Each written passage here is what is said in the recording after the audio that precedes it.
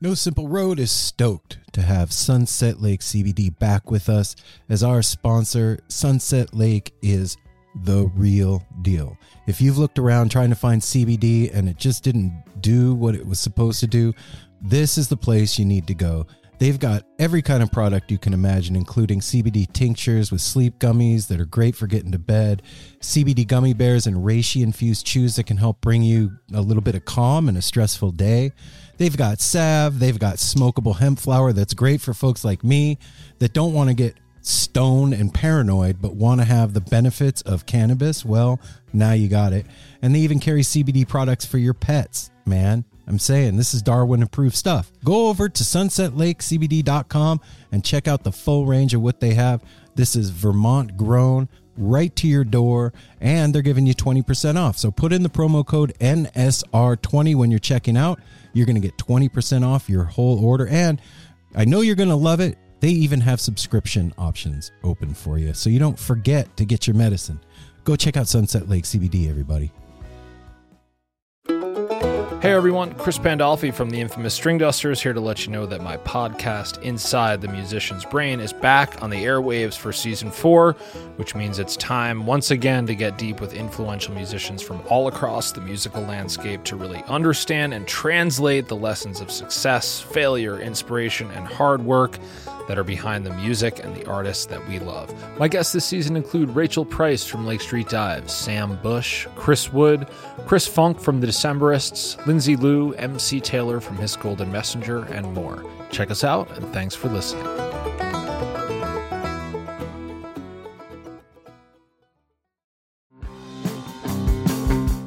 We're so excited to tell you a bit about today's sponsor, Music Masters Collective.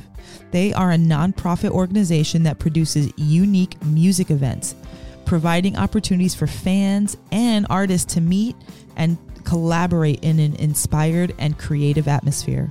Music Masters Collective events give you the opportunity to learn from world-class musicians like Otil Burbridge, Steve Earle, Richard Thompson, former members of the band, the Milk Carton Kids, Nikki Glaspie, the Fab Four, and Sean Colvin, and so many more. At an event like the Milk Carton Kids Sad Song Summer Camp happening this July, you can expect immersive classes, evenings of entertainment, excellent food, and a space for a lucky group of folks to learn, co-write, workshop, and perform with like-minded peers, all with the guidance of Kenneth Pattengale, Joey Ryan, and some of their favorite songwriters.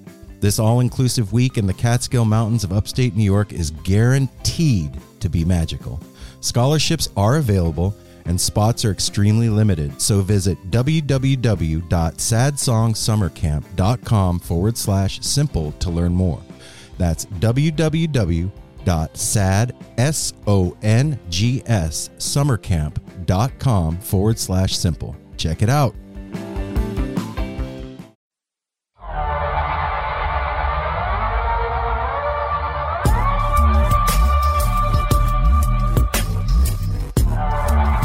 Hey now, No Simple Road family, what's happening? Welcome back. It's Aaron coming from the porch. Hope everybody's having a good week, enjoying themselves. And you know, the most important thing is that we're all cool to each other. Really, I mean, that's what it comes down to, is being cool to each other. At the end of the day, we have one rule at the Chapladay Pad, and that rule is don't be a dick. And you know what, man? That rule fucking encompasses everything. So follow that rule, guys, and I think everything will be all right. So this week, we got something cool for you. We interviewed Tom from Colorado, and, you know, with the changes in the band lineup with Dead and Company, with John Mayer coming on board, and everything that's happened since 95 even, really, a lot of people have shit to talk. And I even remember when I was coming up, we were called touch heads because, you know, we got into the Dead during the Touch of Grey era, and people talked a lot of shit. I remember I was at Cal Expo at the last camping shows that happened there, and I was the only one of my friends that got into the show. And I walked in and I found my spot there on the floor at Cal Expo, and I was like kind of nervous, and I was by myself, and I remember Jerry came out on stage and he was wearing shorts, and the dude next to me was like, oh man, Jerry's wearing shorts. And I was like, what the fuck does that mean? Who gives a shit what Jerry's wearing? And then the guy next to me was like, hey brother, you want to smoke some Illinois North Slope neopollinated trip weed? And I was like, well, fuck, who wouldn't want to fucking smoke some Illinois North Slope neopollinated trip weed? So I took a couple hits off that guy's pipe and started, opening up a little bit. And then I was kind of cotton-mouthed, and I had gotten in there by myself. I didn't have anything to drink. I was not prepared, and I was still, tripping out a little bit. And the guy next to me was like, hey, brother, you want a sip of my Gatorade? And I was like, sure. And I took a sip of his Gatorade, and he said, see you later, with that, merry prankster grin on his face. And I was like, fuck, I'm going to trip by myself, and I wasn't ready for this tonight, and this is going to suck. And I had a really bad feeling in my stomach, and Dead started playing, and I fucking lost my cookies that night. And at set break, I was tripping out. Everything that was going on was like a reflection of my inner space, and it was like exposing all these insecurities in me. And I was trying to find the way out of Cal Expo, and I couldn't find the fucking exit. And I went and I sat over in the concession area. There was a concession, area, and they were selling food and nachos and hot dogs and cookies and beer and whatever, and everybody was kind of sitting on the ground over there picnicking at set break. And I sit down on the ground, and I'm like, oh fuck, kind of like rocking back and forth, like, oh fuck, I'm fucking freaking out. And everybody that's talking around me is talking about me in my head, and I'm tripping out. And then the lady behind me is like, and these younger deadheads, all they do is fucking throw their beer bottles all over the place, and they're just ruining the scene. And I was just freaking out, and I just wanted to leave so bad. And in the middle of the second set, I was tripping so hard, I finally found the exit, and there was still camping, and I had parked my van in the camping lot. But you needed a wristband to get back in there, and I had lost my fucking wristband. And I remember walking up to the security guard trying to go into the lot I wanted to go back to my van and my dog and my friends. And he was like, where's your wristband? I'm like, bro, I don't have my wristband. I'm fucking tripping out. And he's like, well, you can't come into the lot if you don't have your wristband. I started crying, and I was like, look, brother, I just want to go back to my van and my dog, man. And he was like, oh, okay, bro, okay, just go back to your van and your dog. So point of that long story is, older heads seem to give younger heads a lot of shit, man. And I'll tell you what, that's not what the scene is about. That's not who we are as a family, you guys. We gotta accept everybody. If you get the music and you love it, then you're fucking on the bus. Who cares how old you are? If we went by that line of thinking, you guys, this whole scene would have been dead in 1969. So stop it, all right? Be nice to each other. Be kind. Be excellent. And teach these younger kids what's going on if you're older, man. Show them the ropes. Take them under your wing. Shit. So, my point to all of that is this week we got Tom. Tom is a younger head from Colorado who got on the bus a couple of years ago, and I'll tell you what, man, this kid surprised me. He's got a great head on his shoulders, super interesting, and I'll tell you what, he loves the music just as much as you and I do, and he is part of the family. So that's that. The business part of this thing, check us out on Instagram at No Simple Road. Check us out on Facebook. Go by on iTunes. This is the most important thing. iTunes, Google Play, and Stitcher. Those three things, if you head on over there and you search the show, that's the important thing, is searching in the search function of those apps, and find us in there at No Simple Road.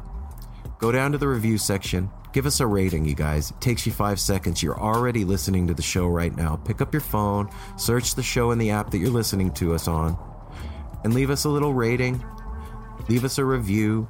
Those things help this show grow. That's the way that iTunes and Google and Stitcher and all those things rate their shows, and they put them in that new and noteworthy section out there. Now, the point is so that more of us can know that we're out there, so that we can connect, so that we can build community, so that the vibration that we're all sharing right now goes out, and it ripples out, and it creates change, and it creates love. So, leave us a review so that more people can find out about the show.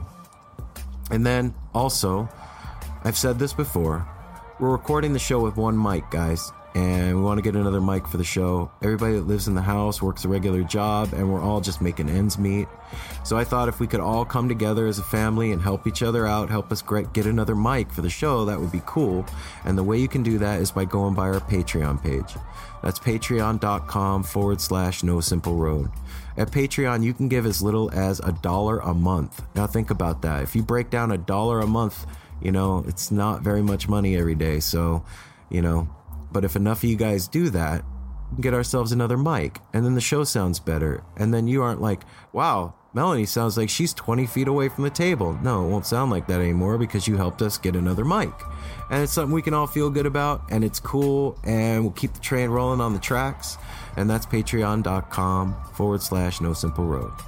And last but not least is the Amazon link. At the bottom of our webpage, nosimpleroad.com, is an Amazon link. If you're going to buy something off of Amazon, if you're going to do it anyway, go to nosimpleroad.com first, go to the bottom of the page, click through that link, and whenever you buy on Amazon, they'll send us a little portion of that, and we'll put it in the account for the No Simple Road crew, and we'll get us that mic.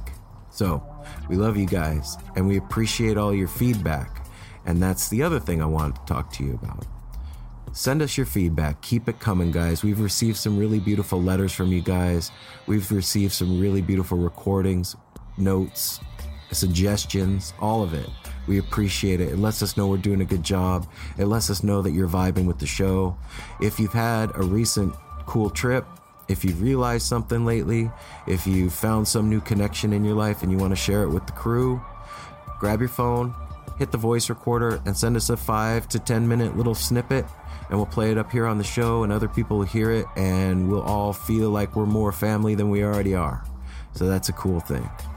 So, ladies and gentlemen, without further ado, I give you Tom from Colorado.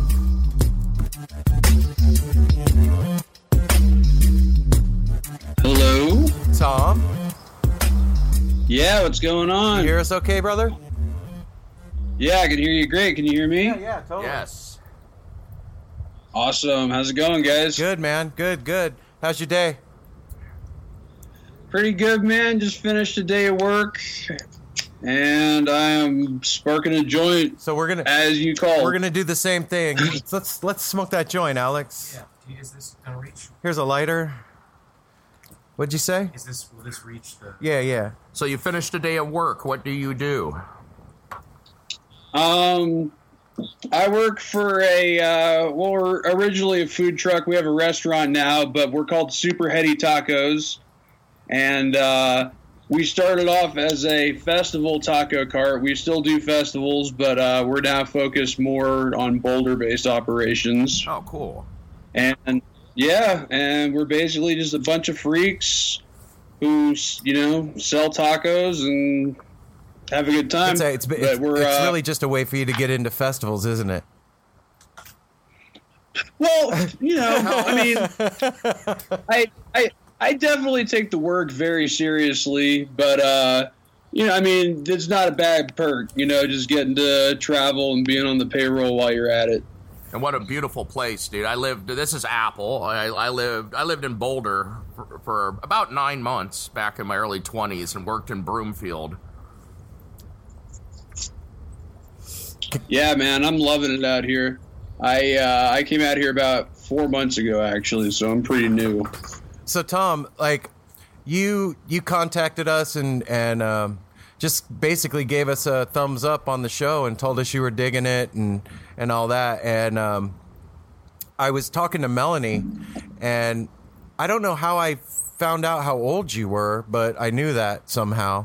And she was like, it would be really cool to get like a younger Deadhead's perspective on the show, like to know how you got turned on and like how the music has affected you. I mean, even looking like back at your Instagram feed, like I went way back in your Instagram, and you could totally see a metamorphosis of this dude growing up, man. It's really, really cool. Like, you're this wide-eyed kid that's clean shaven, short haired, glasses, like having fun with your friends at school, and then all of a sudden, by the end, like, you're at a show and wearing tie-dye with a beard and long hair, smoking a joint.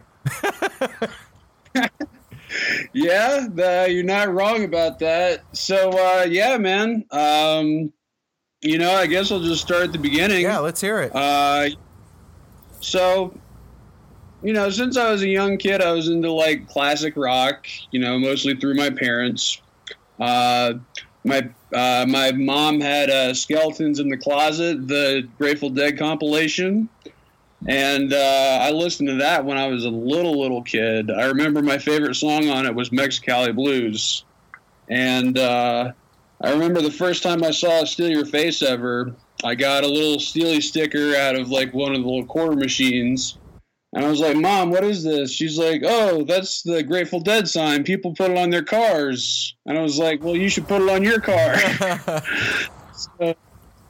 So, you know, I was introduced to the Dead pretty young, but for a while they were just kind of another classic rock band to me, you know. And it wasn't until pretty much when I started experimenting with psychedelics that I started to, you know, really get it on a deeper level. I think I was about 18. I definitely started experimenting when I was 18. I think I downloaded my first Dead bootleg when I was like 18. So, and yeah, so trying to think. Well, tell me something, Tom. I don't mean to cut you off, but I'm wondering, when we all have this like weird path that led us to where we're at now, and psychedelics and the music and all that. I'm curious, like you said, it wasn't until that you got into psychedelics that you really started getting the music on a deeper level. What was your first psychedelic experience? How old were you? Okay, I was 18 years old. I was like a month into college, and it was mushrooms. And my best friend, we'd been curious about it for a while and just couldn't find them. And finally, we found some mushrooms, ate them, and I just remember thinking, oh my God, the entire way that I think about everything has been deconstructed. Yeah, like those first initial trips are really something. When you've been living default reality for a long time, your whole life, and the veil finally gets pulled back, it can really be strange. Like, I know that like when I started taking psychedelics and Apple and I first started experimenting and stuff, when I started hearing that thing in the music, that other side, I felt like we were the only ones that knew about it. Like it was like this secret thing. Did you get into feeling like that at all? Was that common, or is that something that's unique to us? Definitely. So first it was one friend, then a couple more.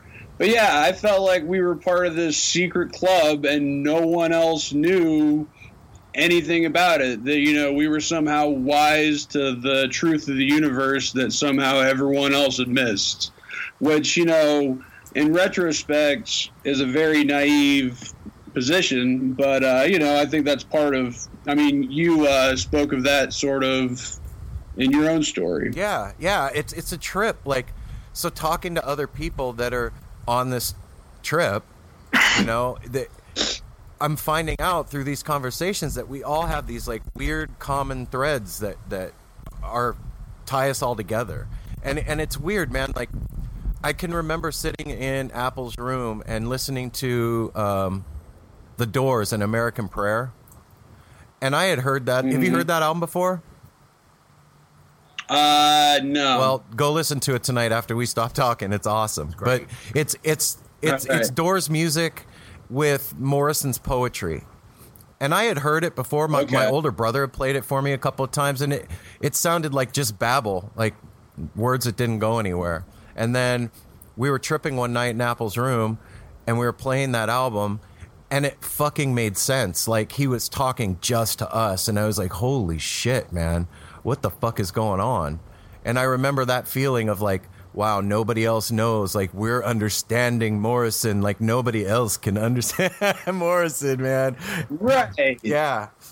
And when you're younger, it's, you know, it's overwhelming, but yeah, you feel special. Like, oh my God, I'm the one that figured it all out, you know? And lo and behold, many have before me, and many will still. After us, totally.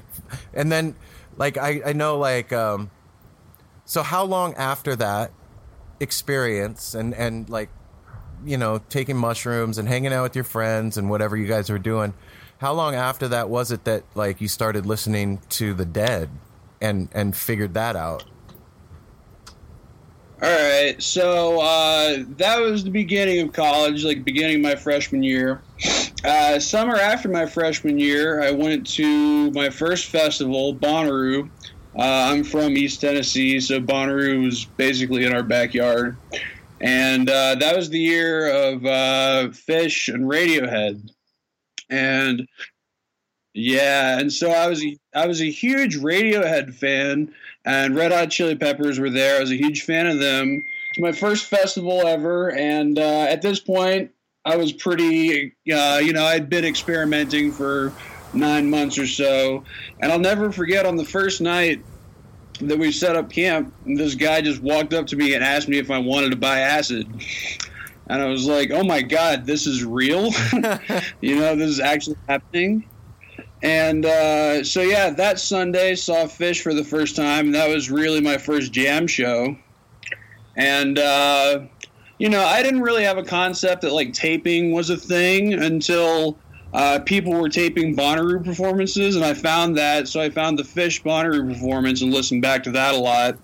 And even after that, it took me a couple years. Fast forward. So I think this is like, I was about 21 at the time, and I went up to Gathering the Vibes in Connecticut. And, I was like starting to become aware. Panic was one of the headliners. Panic's huge down south. They're from Athens. But this was actually a Northeast festival. And so Saturday night, Widespread Panic was the headliner. And I just got super dosed out of my gourd, and I remember my eyes were closed, and I had these insane visuals of like a heart rate line, but it was going in synchronization to Jimmy Herring's guitar. Oh my gosh!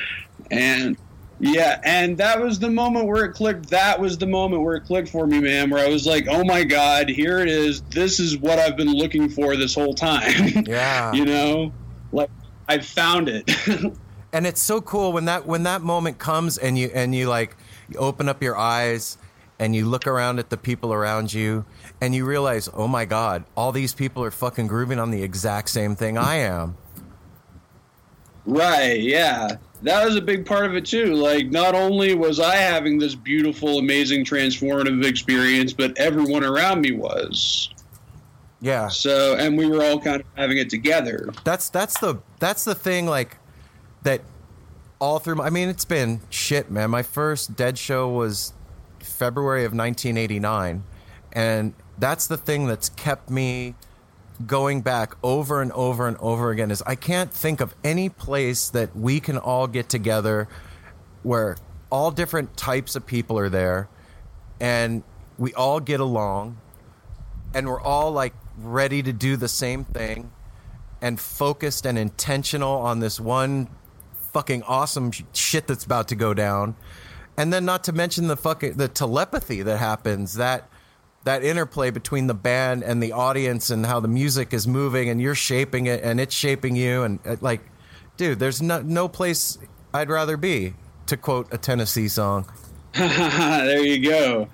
No, absolutely, man. I remember specifically during that Panic set, they did Maggot Brain, Funkadelic's Maggot Brain. Shit. And that was one that I already knew and loved. That was probably the only song that I recognized in the set.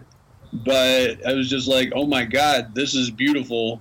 This is exactly what I want to be doing with my life, is chasing this forever. Yeah. Yeah.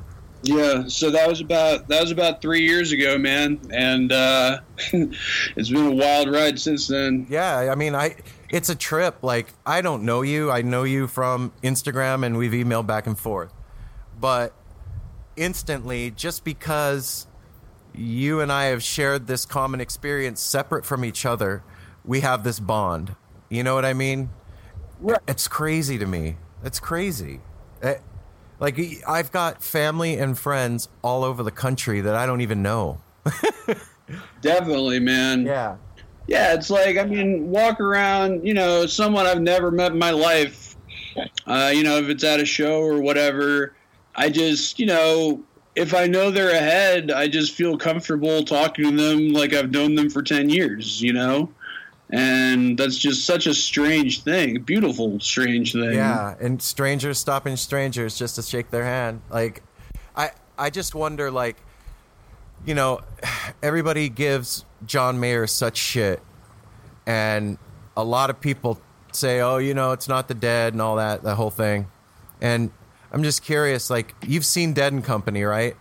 I have. I've seen them once per tour so far. Right. So, like, what's your opinion on the whole thing? Like, you didn't ever get to see Jerry, and, like, when you got turned on to the Dead, it was from recordings and all that, so you don't have that. You don't have that thing. You're not missing anything, right? Like, right. Well, I mean, I do. I mean, I definitely feel like I'm missing something, never having gotten to see Jerry. Actually, a long time ago, still like a year or two ago, I had a dream that I was going to see Dead and Company. It was advertised as Dead and Company, and I was going to Shoreline. I've never even been to Shoreline, but this was the dream.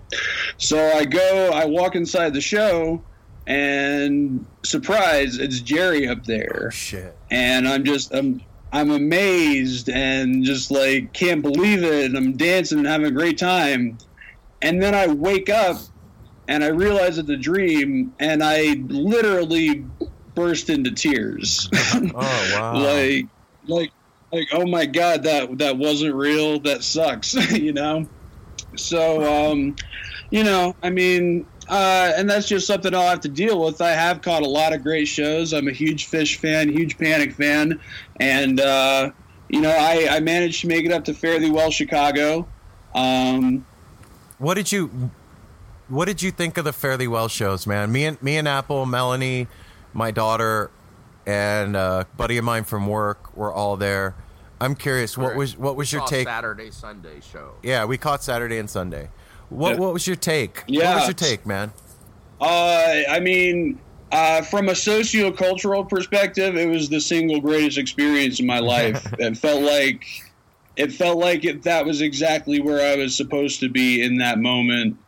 And, as someone who's always felt like somewhat of an outsider, that was really big for me. Musically, I really enjoyed it, man. They had their flubs, they had their fuck-ups. So did Jerry when he was alive, man. But musically, I really enjoyed it. But yeah, I mean, for me, the big part of that was getting to experience strangers stopping strangers. So Yeah, that's my take on the well. And that crowd, 75,000 people in Soldier Field, Right. was just an overwhelming feeling. When you just said that it was the single greatest moment, you gave me goosebumps because we felt the same way. It was just amazing. I mean, there were so many moments too, when the whole crowd was singing Tennessee Jet, I was like, oh my God, they're singing for me right now, Yeah. And Sunday night, Truckin' opened the second set, and everyone in that whole fucking stadium was singing along. And then later to end the set, to Not Fade Away. For 15 I minutes. just never thought I just never thought I'd get to experience something like that in my life. And just the fact that I was able to be there for it, I'll remember that for the rest of my life very fondly. it was cool too. Like for Apple and I was never a huge Phish fan, and it was a trip to see Trey and to hear him like that and be high and hear it. And at Fare Thee Well, I'm like, oh shit, this is why people go see Phish. You know what I mean? Like, it was crazy. And then we got to see them like a month after that at the Forum in LA. And I felt like such a dummy, man. I was like, oh my God, how did I miss this? Right, yeah. And I mean, even I've missed a lot of shows just by being late to the bus myself. But, since I've found it, I've caught as much as I can. I just made my first Dicks this year, and it was incredible, man. Those boys are really onto something. Yeah, for sure. Have you gotten a chance to see J-Rad yet?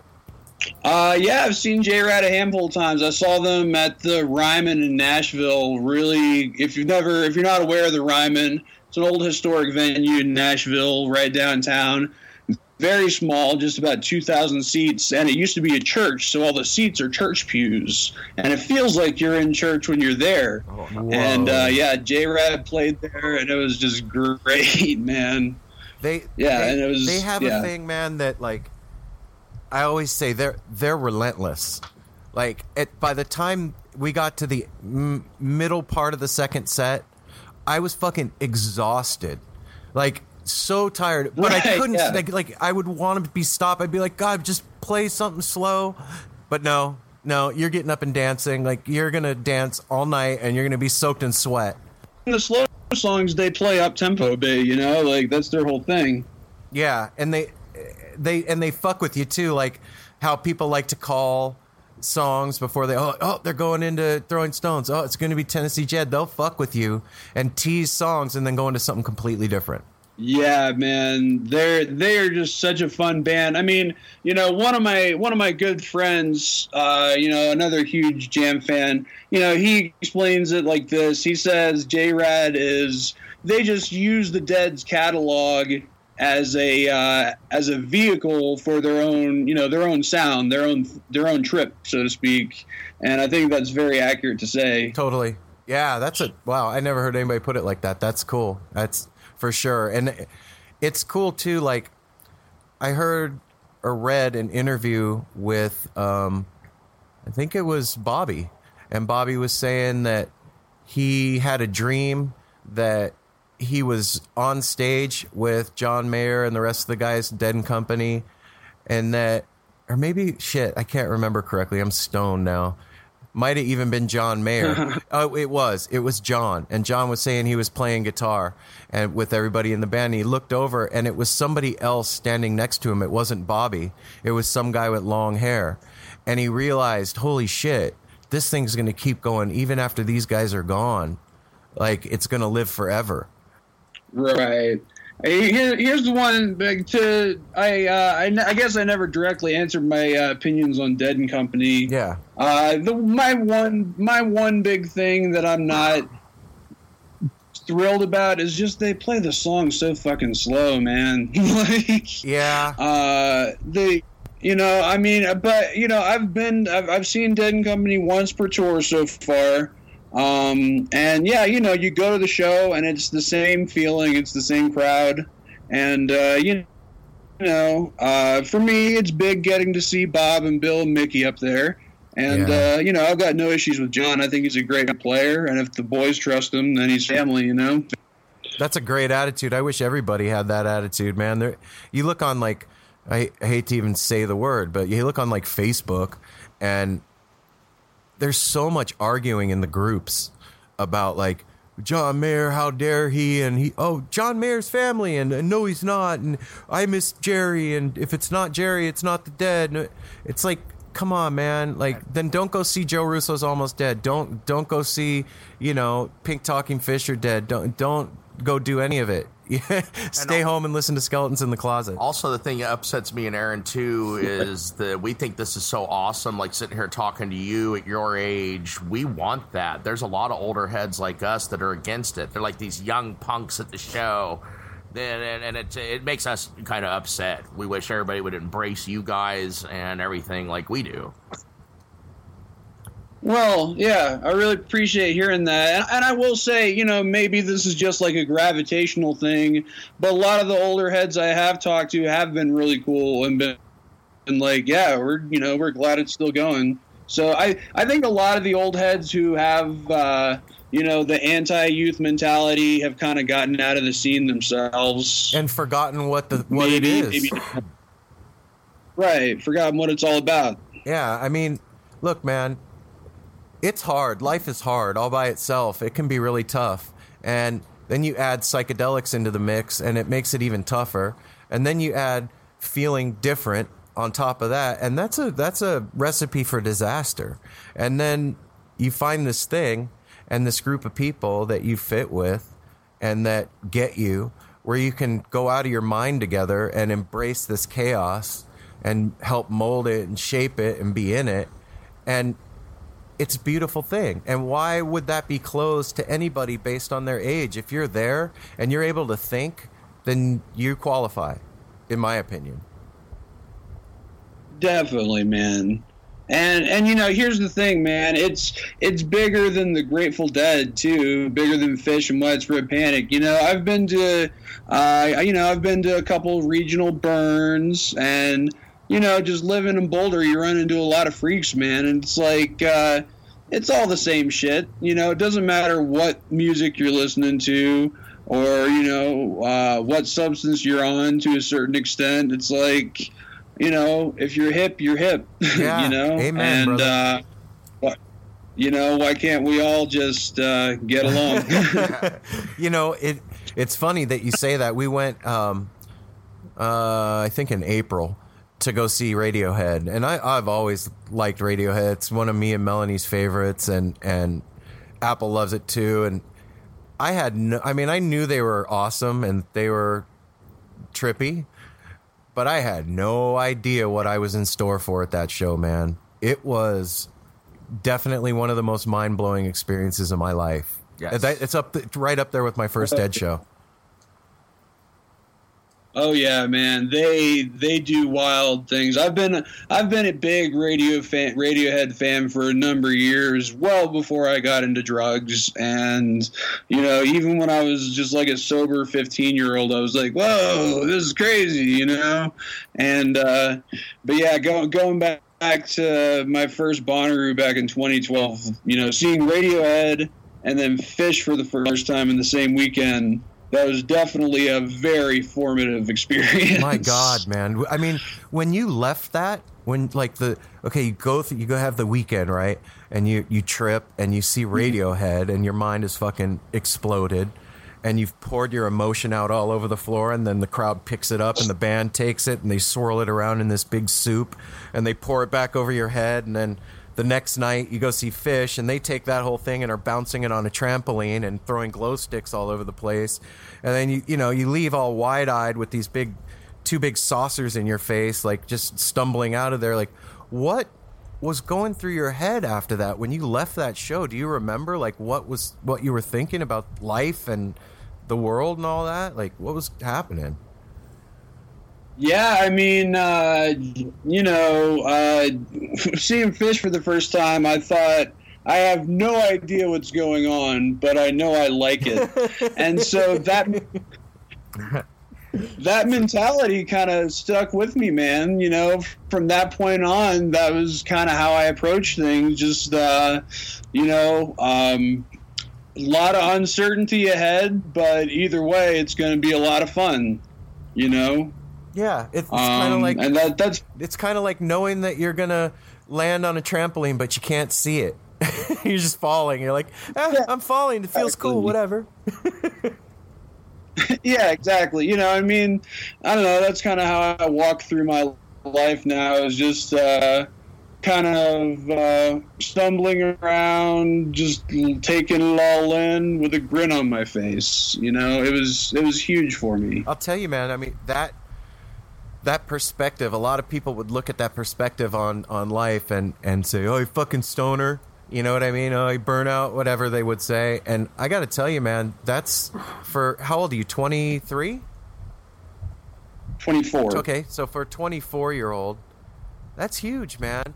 To be able to relax into life and allow experiences to happen and not be anxious and not be fucking dragged along by the wave of fear and bullshit that's out there, and have that presence of mind to just have a grin on your face and just be like, yeah, and I know that wherever I place my foot on the path is the right step, and I'm going, and here we go. And I even said that the other night, brother. We were talking to Chris out here, and I was telling her, like, I never really had a fucking plan, man. Like, I wasn't like, when I grow up, I want to be a famous podcaster. I kind of stumbled my way, like you said, just stumbling through to the next thing, whatever it was, because it felt good and it was fun.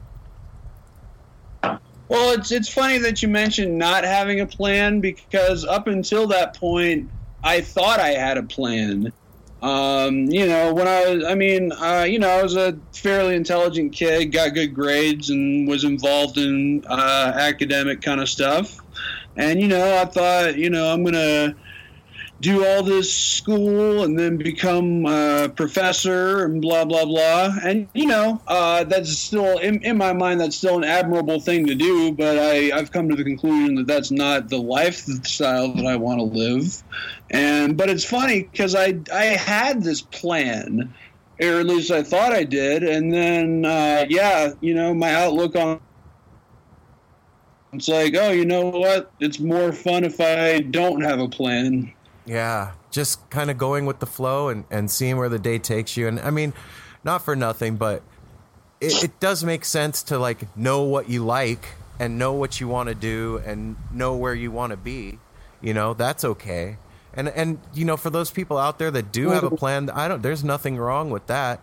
But I'll tell you what, if I had pushed and pulled on my life along the way, I wouldn't be sitting here talking to you right now. And I wouldn't have had all these amazing experiences along the way. I wouldn't be married to the girl I'm married to. Like, all those things happened because I was relaxing into life and not really pushing,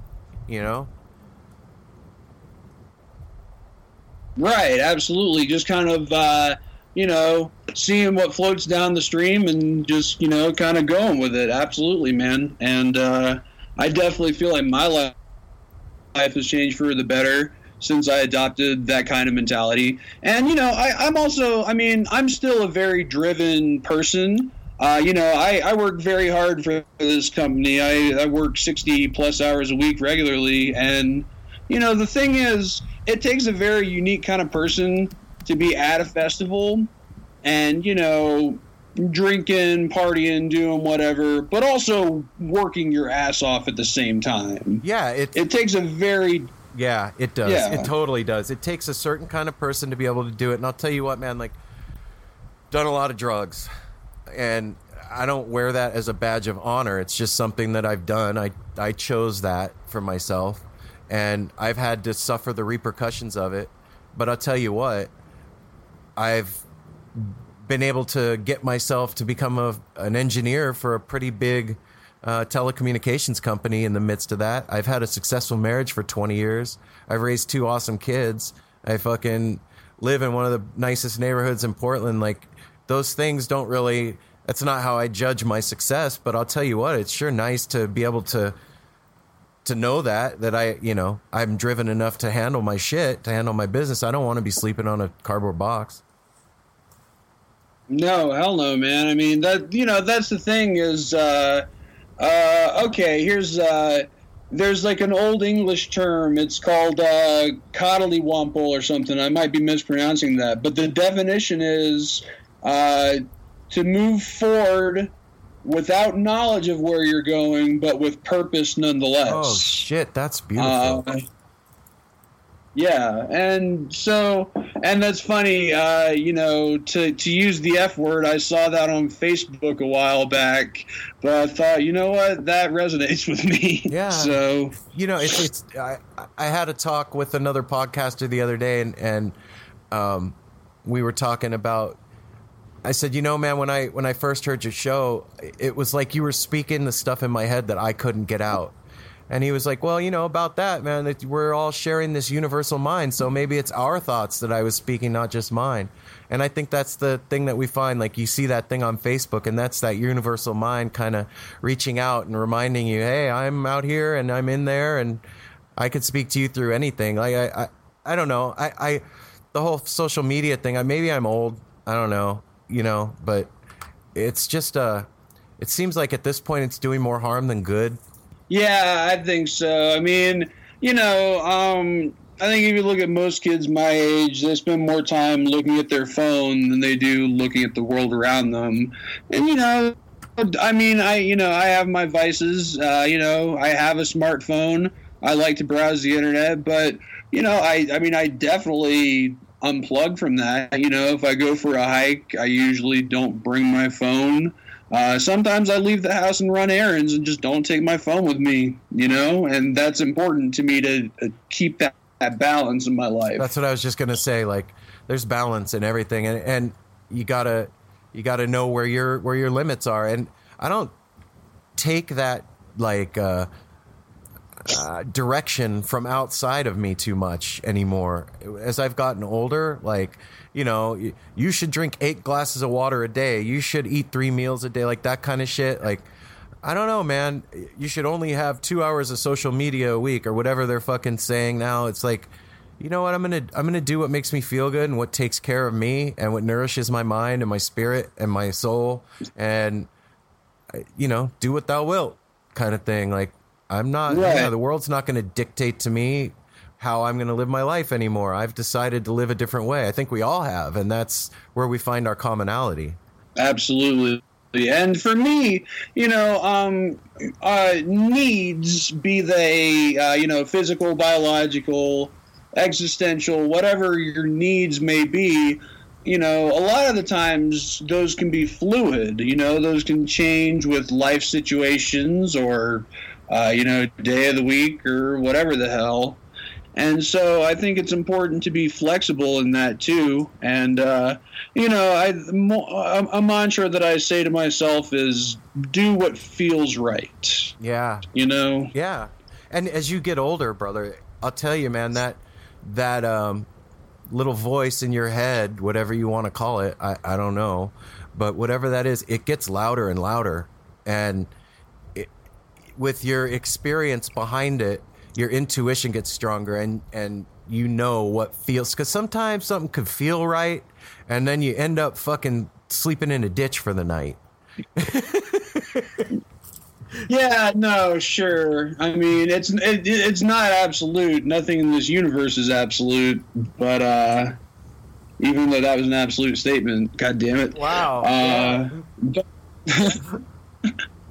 So, but that you're right. It's not absolute, but it's still a rule of thumb that up to this point has served me pretty well. Yeah. I'm in a pretty good life situation, and so I'm just gonna keep doing what I'm doing for now. So, like, I mean, hearing your story, you're this kid and you're in school and you're thinking about this academic path because that's what society has dictated, and it seems like that's the right way to go because you got a good head on your shoulders, and then you discover this other place and this other thing, and it kind of I don't want to say derail, because derail means that you might have crashed, but like reroutes. Yeah, thank you. Thank you. I'm stoned again.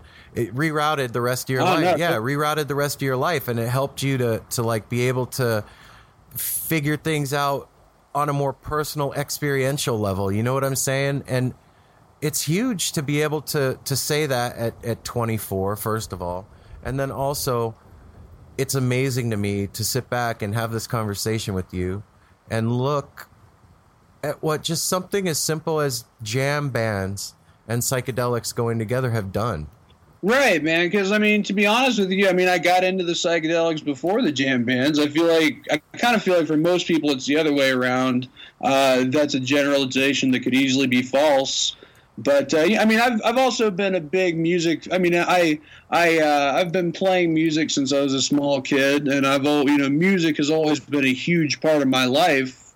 And, for me, what clicked with The Dead and Fish is this. I was already, familiar with the psychedelic experience, and I knew how I felt. And I said, holy shit, they're channeling that feeling through their instruments. And that's, the marriage of probably the two most significant things in my life, music and psychedelics. Yeah, and I think this is something that I'm just learning recently, man. Well, I don't know if it's fully there or if it's fully realized, but the thing is, like, you talk about this marriage between the feeling and channeling that feeling through the instrument.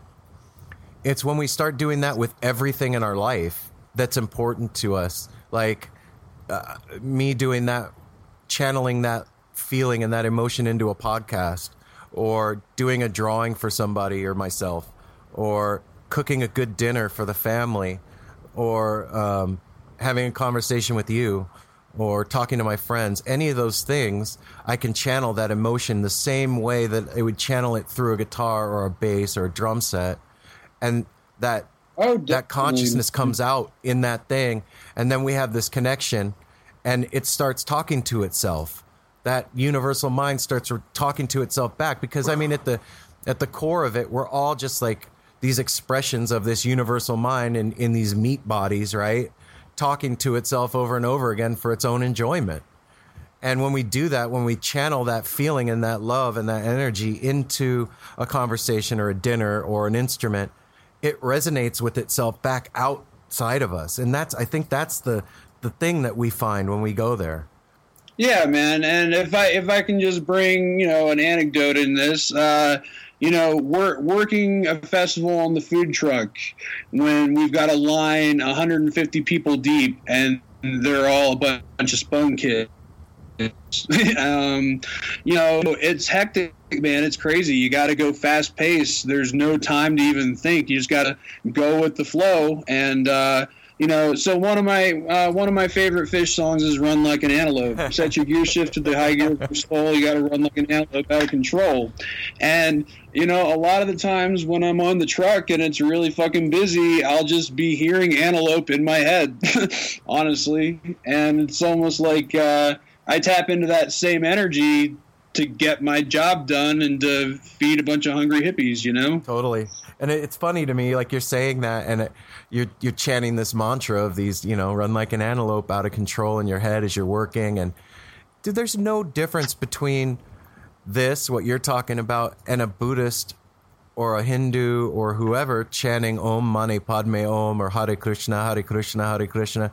It's the same thing. It's just our channel. It's the radio station that we tune to. We like that song. So that's the song we sing to each other. Just our channel. Yeah. I've never thought of it like that, man, but I really like that. I think, that makes a lot of sense to me, man. Yeah. I mean, if you think about it, there's all different kinds of people out there, and everybody's had different experiences based on geographic life. I didn't grow up by a river near the Ganges in India, and I grew up in Vegas in LA. So those things that turn those people on aren't going to be the same things that turn me on. It's a different channel. It's a different radio station. And we just happen to find the music station that we dig. And, you and I having this conversation is you and I singing to each other in that tune. And we understand it. We can hear it. Well, let me talk a little bit about growing up in the South. You get the Southern stereotypes, and to a certain extent, some of it's true. There's some good hicks out there, but there's also a lot of good regular people. Just forward-thinking people. But the Allman Brothers, I also grew up on the Allman Brothers. My dad's a huge Brothers fan. And, you think about they were doing what the Dead was doing in San Francisco, only they were doing it in Georgia. And, Widespread Panics come after that. Colonel Bruce and Aquarium. The whole Allman Brothers family is now a thing. Warren Haynes' Government Mule, you just talked about them a few episodes ago. This whole psychedelic family has come out of the South, which is thought of as a conservative part of the country, the world, whatever. And it's just a beautiful thing. There's a huge psychedelic community in the South, and I contrast that to now being in Boulder, out west, where it's generally a more progressive society. And but I don't know, I walk around downtown and I see people walking out of the yoga studios, or I see people carrying rocks, and I think I don't want to be judgmental, but I feel like in this town in particular, a lot of it is fashion, if you will. You know what I mean? Spirituality is fashion. Yeah, and I don't know. That's something that I experience out here that I definitely did not experience at all back home. That if back in the South, if you're wearing a tie-dye Grateful Dead T-shirt, it means you're a fucking head. Out here, it means I want to be cool too, and once again, that's a generalization. Maybe I'm just an asshole, but that's something I've run into. We get it. Yeah, I mean, I saw Grateful Dead, like an old, tattered, Steal Your Face Grateful Dead shirt in the mall in California at Abercrombie and Fitch, dude. Right, man, that's what I'm talking about. And you know what? Okay, I'm on one hand I think about that and I'm like, that's actually kind of cool. Like, they're gonna, whoever buys that shirt might turn the music on and then in turn get turned on. You know what I mean? So that way it's kind of cool. But then on the other hand, it's like, Jesus Christ, it's come to this. Right. Okay. I've got a great example for you. Well, I mean, a comedic example. So the Woody Allen movie Manhattan, he's in New York, obviously. There's a scene where he goes to California, and he's talking about how he hates the Californians because they're all fake. And then he walks out of the screen, and Jeff Goldblum walks on. This was actually Jeff Goldblum's first time in a major movie, and it was a cameo. He gets on the phone. He calls up his psychiatrist. He says, "Hey, doc, I forgot my mantra." And that's just like, I don't know, a metaphor for... Wow. The idea that, like, quote-unquote spiritual ideas are a popular thing that people might not necessarily understand. Yeah. Wow. Did you hear that? That was crazy. It sounded like a UFO just landed behind us. That was cool. Sorry. Yeah, I heard something. Whatever. Something on a construction site. Welcome to the porch, man. Yeah. Yeah, hell yeah. Anyway, back to what we're talking about. I think it's a good thing that the quote-unquote spirituality thing has kind of come out of the bag. And like you're talking about, it's not just the dead. It's not just fish. There's this whole, culture of festivals and Burning Man. I've been to a couple regional burns myself, and it's something else to experience those things outside of the lens of the Grateful Dead or the jam band scene, and to see that there's like, I liken it to like we're all native people, but we're different tribes kind of thing. We share this thing. We're natives, but I'm from the Chickasaw tribe and you're a Blackfoot, and I like the dead, you like fish, you know what I mean? Like, just different tribes.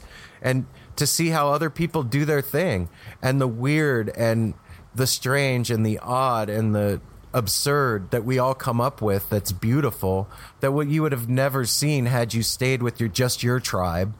You know what I mean? And then we cross-pollinate each other and bring these fun, cool things to each other. Definitely. Well, that's the thing. I mean, I have absolutely no idea, nor do I want to know what the future has in store for me. But I could potentially see myself eventually going somewhere back down south. If I were going back south, I'd probably go towards Western North Carolina. But big thing for me. I just had to get out and see something different, man. It's a big world. Yeah, and at 24, man, that's what you're supposed to be doing, bro. You're supposed to be out there experiencing life and tasting everything that it has. How are you going to know what you like if you haven't fucking done anything? Well, it's funny, man, and also, I mean, I moved halfway across the country, but that's not even halfway across the world. But the world already feels a lot smaller to me in a way, because now it's like, so I'm actually, next weekend I'm driving to Vegas for Panic's Halloween run, and it's about 15 hours each way. I'm gonna stop in Durango for the night. It's about halfway, and it's like, I'm gonna drive 30 hours to see Widespread Panic for a weekend.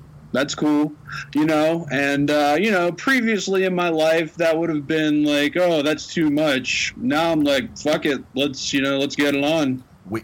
We've made that drive because we're from Vegas, and me and Aaron did it our first time when we went to Telluride, Colorado. And same thing in Durango, and then you go through Utah. That's going to be a beautiful drive. There was a point in that drive on the way there where we were outside of like Green River, Utah, and there was like this giant canyon on the side of the road, and we weren't on anything. We were just driving, trying to get to Telluride. And in this canyon, at the end of the canyon, you got to picture like a box canyon, but 20 miles of canyon going back to this canyon wall. And like at the end of this canyon is this giant desert monsoon thunderstorm, right? And there's thunder and lightning like mad going on in this thunderstorm. And we were in my VW van. We pulled over in my van at the side of the road, and at the end of this canyon, and the thunder would happen, and the thunder would roll down the canyon, bouncing off the canyon walls and get to us. And it sounded like a drum solo, but it was nature. And we sat there for like an hour just watching this nature solo. And then bailed when the monsoon started to reach us. So you're going to have a great fucking ride, man. And you know what? Drive 15 hours to see Panic, and drive 20 hours to see Radiohead, and fly across the country to see the Grateful Dead, because you're 4 years old and I'm 45 years old. And really, man, what else is there if we don't have experience? Exactly, man. And the word experience just resonated with me. I think a big part of me becoming turned on to psychedelics, I talked about, I kind of had an academic background, and back then I learned about things by reading about them. And now it's like I learn about the world by going out and participating in it. That made a difference in my life. I'll tell you, like Terrence McKenna, whenever I've listened to Terrence give his raps, he's really big on experience. And one of the things that I took away from all of his lectures that I've listened to is like, nobody else can tell me what chocolate pudding tastes like. I can hear their idea of it, but until I've fucking tasted it, I don't know. And until I've done it, that thing to me could be something completely different. It could taste like shit, and I could hate it. But you've told me all my life that it's delicious and it tastes like chocolate. So I think that. And so my conception of reality is fucked up because I'm going through the lens of your experience. And so that's why I say fucking get out and do everything you can, touch everything you can, go to every place you can, because then and you know what you like. And as you get older, you'll be able to know for yourself, like where you want to set up, where you want to put down roots, who you want to have around you, what you want to have in your life, what you want to do for a living. Like those things will make sense instead of just guessing and then being bummed that you fucked up and made the wrong decision. Right. And yeah, man, it's just been huge for me to go back to seeing Panic for the first time. And when it all clicked for me, this huge epiphany, yeah, I mean, I was very interested in the social revolution aspect of the 1960s, and I started smoking weed when I was like 16. And so, I was very interested in the hippie movements, but until fairly recently, I thought that was just a relic of history, that, it happened in a particular time space and that it was gone. And that, I would never have the opportunity to participate in it. And, having the realization that, it's alive and well and happening now, and that I can indeed participate in it, that was a very, very moving revelation for me. Yeah, it's liberating. Liberating, yeah, and it just, that experience as well just sparked my desire to, go out and experience things firsthand. I don't know, as a dad and an older head, like that part of me wants to come out and say, you know what, man, that's the most important thing there is in this life. If we're doing the nuclear family thing. And if I would have listened to society and gotten a job with some fucking corporation and worked there for 30 years and had a wife and 2 kids and never moved away from my hometown, Jesus Christ, dude, what a sad, boring existence that would have been, But would you have even known better? No, I don't think I would have, man. I really don't. Right. Can you imagine like that happening, right? So you live this whole American dream, and in your 30s or 40s or whatever, you do get turned on, and then you find out, oh my God, what did I do? Like I don't even know what the word would be for that feeling. Like, oh shit, I wasted all this time. But I guess everybody's different, man. I guess I can't really say that. I don't know. Everybody's different and has their own path. I mean, shit, man. I got started. I became a head in earnest by the time I was about 21, about 3 years ago. And I feel like I woke up and had missed a lot, and, that's something I still, I'm from Knoxville. Fish came to Knoxville in 2009 when they were on their reunion tour. I was 16. I could have been at that show, but I just didn't know shit about shit, man. And, they haven't played Knoxville since then, probably never will again. Yeah. I don't know, man. What you said about the 60s and like feeling like you missed out or missing out on that because it wasn't happening anymore. That's something that we just said in the last episode. The guy, Chris, that was here was saying the exact same fucking thing. And while you were saying that, made me think, man, like, I think we all feel like that no matter when we come up, and then we realize that it's still going on. And I think we're lucky to be awake and doing our thing now. I really do. I feel like we're super fortunate because we have all these different outlets now, like podcasting and going to festivals and these shows. There's so many different bands to see and so much music and so many people are turned on that it's this huge community that wasn't really like when the hippies were around. To be a hippie was a very dangerous thing. It's interesting that it's almost become more accessible to people today, because there is this abundance of festivals, and it has seeped into elements of fashion, so it's just more visible to the regular person. Yeah, I can't imagine what our lives would be like without it. That's for sure. And it saved my life. Music saved my life. As far as I'm concerned. I mean, you've heard my story, and without it, I'd be 6 feet under for sure.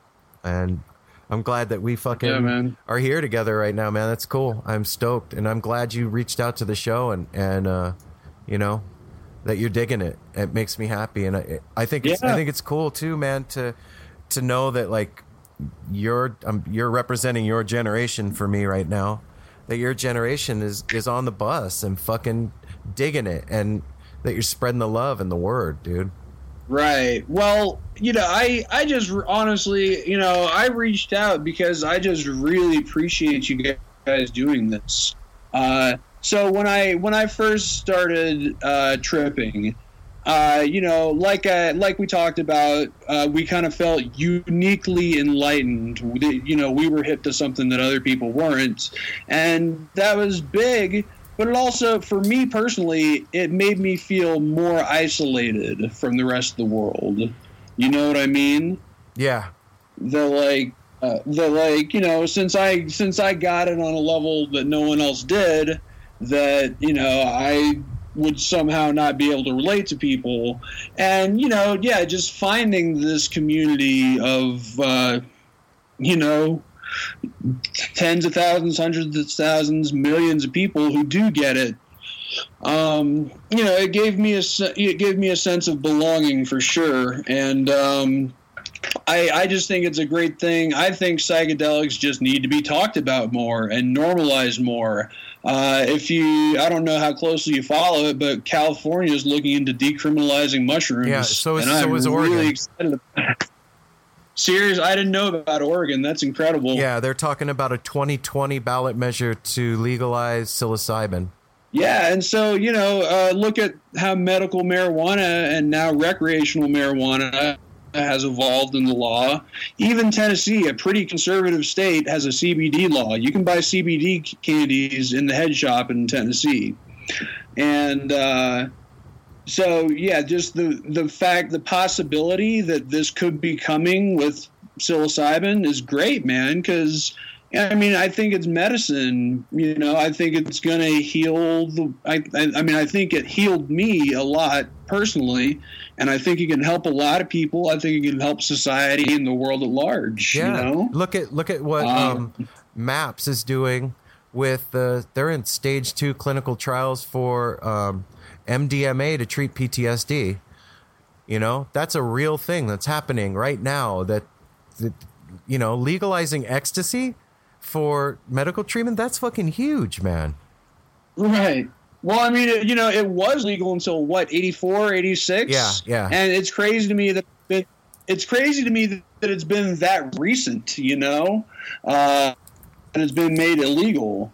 So I was talking about years ago. I was talking about the legalization of marijuana with one of my friends, and he said, look back to prohibition of alcohol. If you look back on it today, it's looked at as short-lived and generally a mistake. And I think that'll eventually be the way with marijuana. And if you, extend that a little further, maybe it'll be like that with psilocybin, LSD, ecstasy, whatever, I mean, as a society or a culture, whatever that means, like, I don't think there's any way around us getting away from these substances. There's too many of us that know the truth and understand the benefit, that it is medicine and that it can actually help your mind and your body and your life. So if there's so many of us out there that know the truth and haven't bought into the mainstream media's narrative of bullshit, at some point the seesaw has to tip in that direction. It has to.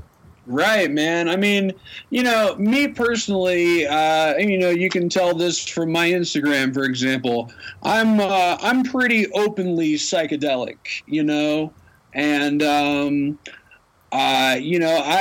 and Boulder's a great town to be openly psychedelic because it's pretty accepted here, man. It's not so accepted back down south. And, I just want to live in a world where, I'm not saying everybody has to drop all the time or whatever, everyone's welcome to do their own thing. But just, to live in a world where, it's accepted, where, people are okay with, you being a psychedelic American. Yeah, and a family that's psychedelic or a group, cruise, and it just seems crazy to me that there's a group called the government that can tell me what I can and cannot put inside of my own body. If I'm not hurting anybody, if I'm in my own house, nobody should be able to tell me what I can and can't put into my body, man. There's just doesn't make sense to me. And then if I do that thing and get caught, you're going to put me in a cage like a fucking animal? That's insanity to me. And I think there's a lot of us out there that feel like that, brother. I really do. And we just need to keep speaking it and talking about it the way we are right now, and letting our friends and our family know who we are for real. And as we do that, the attitude will start to shift. Absolutely, man. And I think just talking about it openly and realizing that, okay, these people aren't drug addicts. They're not creeps. They're not going to hurt anybody, probably not even themselves, that they can be functioning. I've used the term a lot. And, that's something that resonates with me. I'm pretty young. At this point in my life, I don't see any point where I would stop taking psychedelics completely. So, that's important to me to, be eventually one day be a good family man, but also, you know, stay true to my psychedelic sensibilities. Yeah, and I agree. And I think at some point in the ride, at least for me, there was a time when I didn't do them at all. And I heeded that call, you know what I mean? Like, okay, it's time for me to chill out. I'm starting to not feel right, or, you know, I'm really starting to feel the effect of the weight of what I've done, and I'll let that go away for a while and just kind of enjoy the ride. And fuck, man, at this point I'm high all the time anyway, so what the fuck. And then, you know, as I got a little older, I was like, you know what, I'm ready to go back and start exploring there again, and I have a little more temperance and a little more respect now for it, and like I do it with intention and you know, with a purpose and all of that. And it just changes as you get older. I think for some of us, but I get where you're coming from. Like I if you would have asked me when I was 24 if I was ever going to stop, I would have said, fuck no, I'll never stop. But I guess I never did. In retrospect, I kept doing it. You know, I mean, I've definitely gone through extended breaks myself. You know, okay, so early on when I started with mushrooms, I was eating a lot of fucking mushrooms, man. Like, you know, probably like an eighth twice a week or something like that for a solid 6 months. Nice. And yeah, it started fucking with me, man. It was too much. You know, I started losing touch with reality. And I had to lay off for a while, man.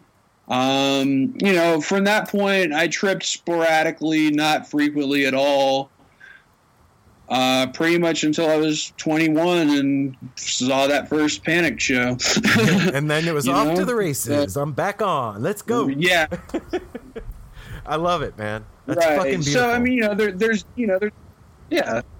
So there's definitely room to, you know, slow down or take a break. But, you know, I don't know, even if you stop taking the substances, you can definitely, you know, remain true to the values and the aesthetic. Well, it becomes entangled in who you are. And my concept of me is because of psychedelics at this point. You know what I mean? Those medicines and drugs, or whatever you want to call it, have made me who I am today. And there is no separation between me and those things anymore, really. I wouldn't be me without that.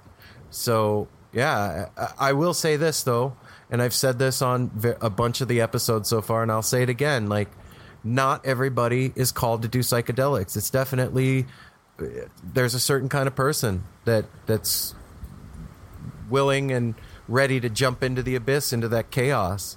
And if you're not called to it, that's totally fine, man. You can be just as awake and #woke as anybody else without the medicines, you know? If you're not called, then don't fucking do it, and let us do it, and we'll tell you the stories, and you can learn from the stories. You know, it's, you know, as long as you're not trying to stop me from having my trip, you do whatever you want, you know? Oh, totally, man. All right, Tom, that's fucking right on. Well, thanks for coming by, man. It's fucking rad that we got to talk, and it's cool to hear the song being sung by somebody that's 24 years old, brother. It really is.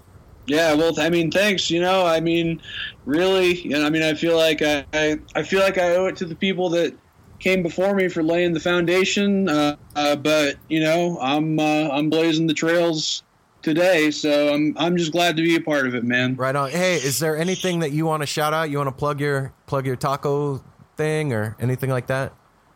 Yeah. So, yeah, definitely. So I work for McDevitt Taco Supply, Super Heady Tacos. We're based out of Boulder, Colorado. And our whole thing is we just want to fucking feed you. We've got some pretty dank food. We don't call them Super Heady Tacos for nothing. And, you know, we're reasonably priced. We're all working class savages. We like to party, but we take it very seriously too, man. You know, when it's when you're late night at a festival and these kids on drugs need food. So, if you're ever around Boulder, come check us out. We got a restaurant. We also got cart locations all around town. And you guys, if you ever find yourselves around Colorado, I'll show you a good time. Hey, and likewise, dude, and this is no bullshit, if you find yourself up here in Portland for a show or you come up here on a vacation, hit us up before you come up. Let us know. And you got a place, you come hang out on the porch with us. We'll smoke a joint with you and hang out and show you around the city, brother. That'd be amazing, man. I've never been up to Oregon, but I've always wanted to check it out. I mean, I hear great things. So I got to ask you one more thing. So wait, you said that you guys sell tacos at Dick's when Fish is playing, right? Yeah. So are you high? Am I high right now? Yes. No. Are you high when you're selling tacos at Dick's? Do you dose before serving tacos? Well, yeah. I say put a man on the spot. I'm putting you on the spot, man. Come on. Actually, man, I got a funny story. So Saturday, Dick's is here. We have an avocado sauce we put on our tacos, and I had some mushrooms, and I was like, I'm gonna make these taste better, and so I put some of the avo sauce on mushroom and just like ate it right in front of the customer. And he was like, "That's fucking brilliant." So it's funny, man. You say that, like, I always wonder, because when I'm high, the whole world is high too, right? Everybody's high. When I go to a show, like, the bartender's high now because I'm high, and the guy next to me's high, and whatever. And I've always wondered, like, is the guy selling drinks high, or is that just me? Is the guy at the merch table as high as I think he is? So that, I mean, we did late night tacos after the show Saturday night. I want to fucking work with you guys, man. Shit, move to Portland, you guys. Fucking let's do some tacos. Fuck. Yeah. Hey, if I can find us a good reason to get up there, they'll do it. We could do like a cannabis taco infused vape. Yeah. Science. So yeah, totally. Hashtag science. All right, man. Thanks for giving us your time, bro. I really appreciate it, man. We love you, dude. Have a great trip to Vegas, man. And hey, check in with us after the Panic shows in Vegas and let us know how it was. Maybe record us a little something on your phone while you're there, like a trip report or something that we could play on the air. That'd be cool. Yeah. I'll give you some Panic and Loathing in Las Vegas. That'd be fun. I can't fucking wait, brother. That's fucking rad. I wish I could be there with you. Yeah, well, I'll be thinking of you guys. Right on, bro. We'll talk soon, man. You take care. All right, thanks, guys. Take it easy. Later, bro.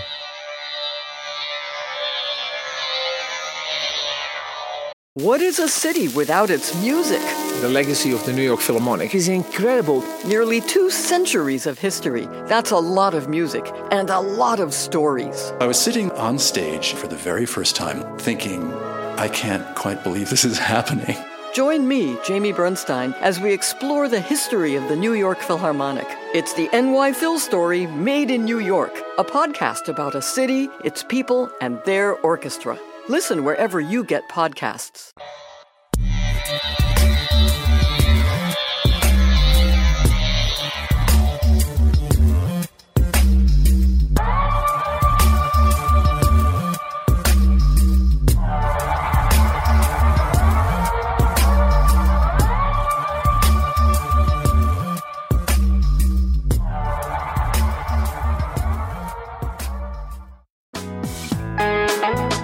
Hey listeners, I want to tell you about the April-May 2023 issue of Relics magazine. It features a Dave Matthews Band cover story with additional articles and interviews with The National, Graham Nash, Wayne Shorter, ALO, Ivan Neville, our friend Eric Krasno and Stanton Moore, Marty Stewart, and much more. Check out the latest version of Relics and subscribe now at relics.com/DMB. Thanks, Relics.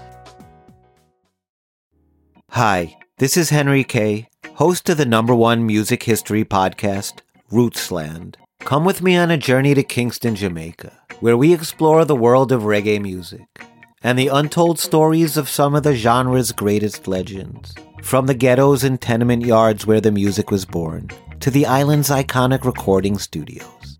We are so excited to team up with Osiris Media, the leading storyteller in music, because as you'll hear, sometimes the story is the best song.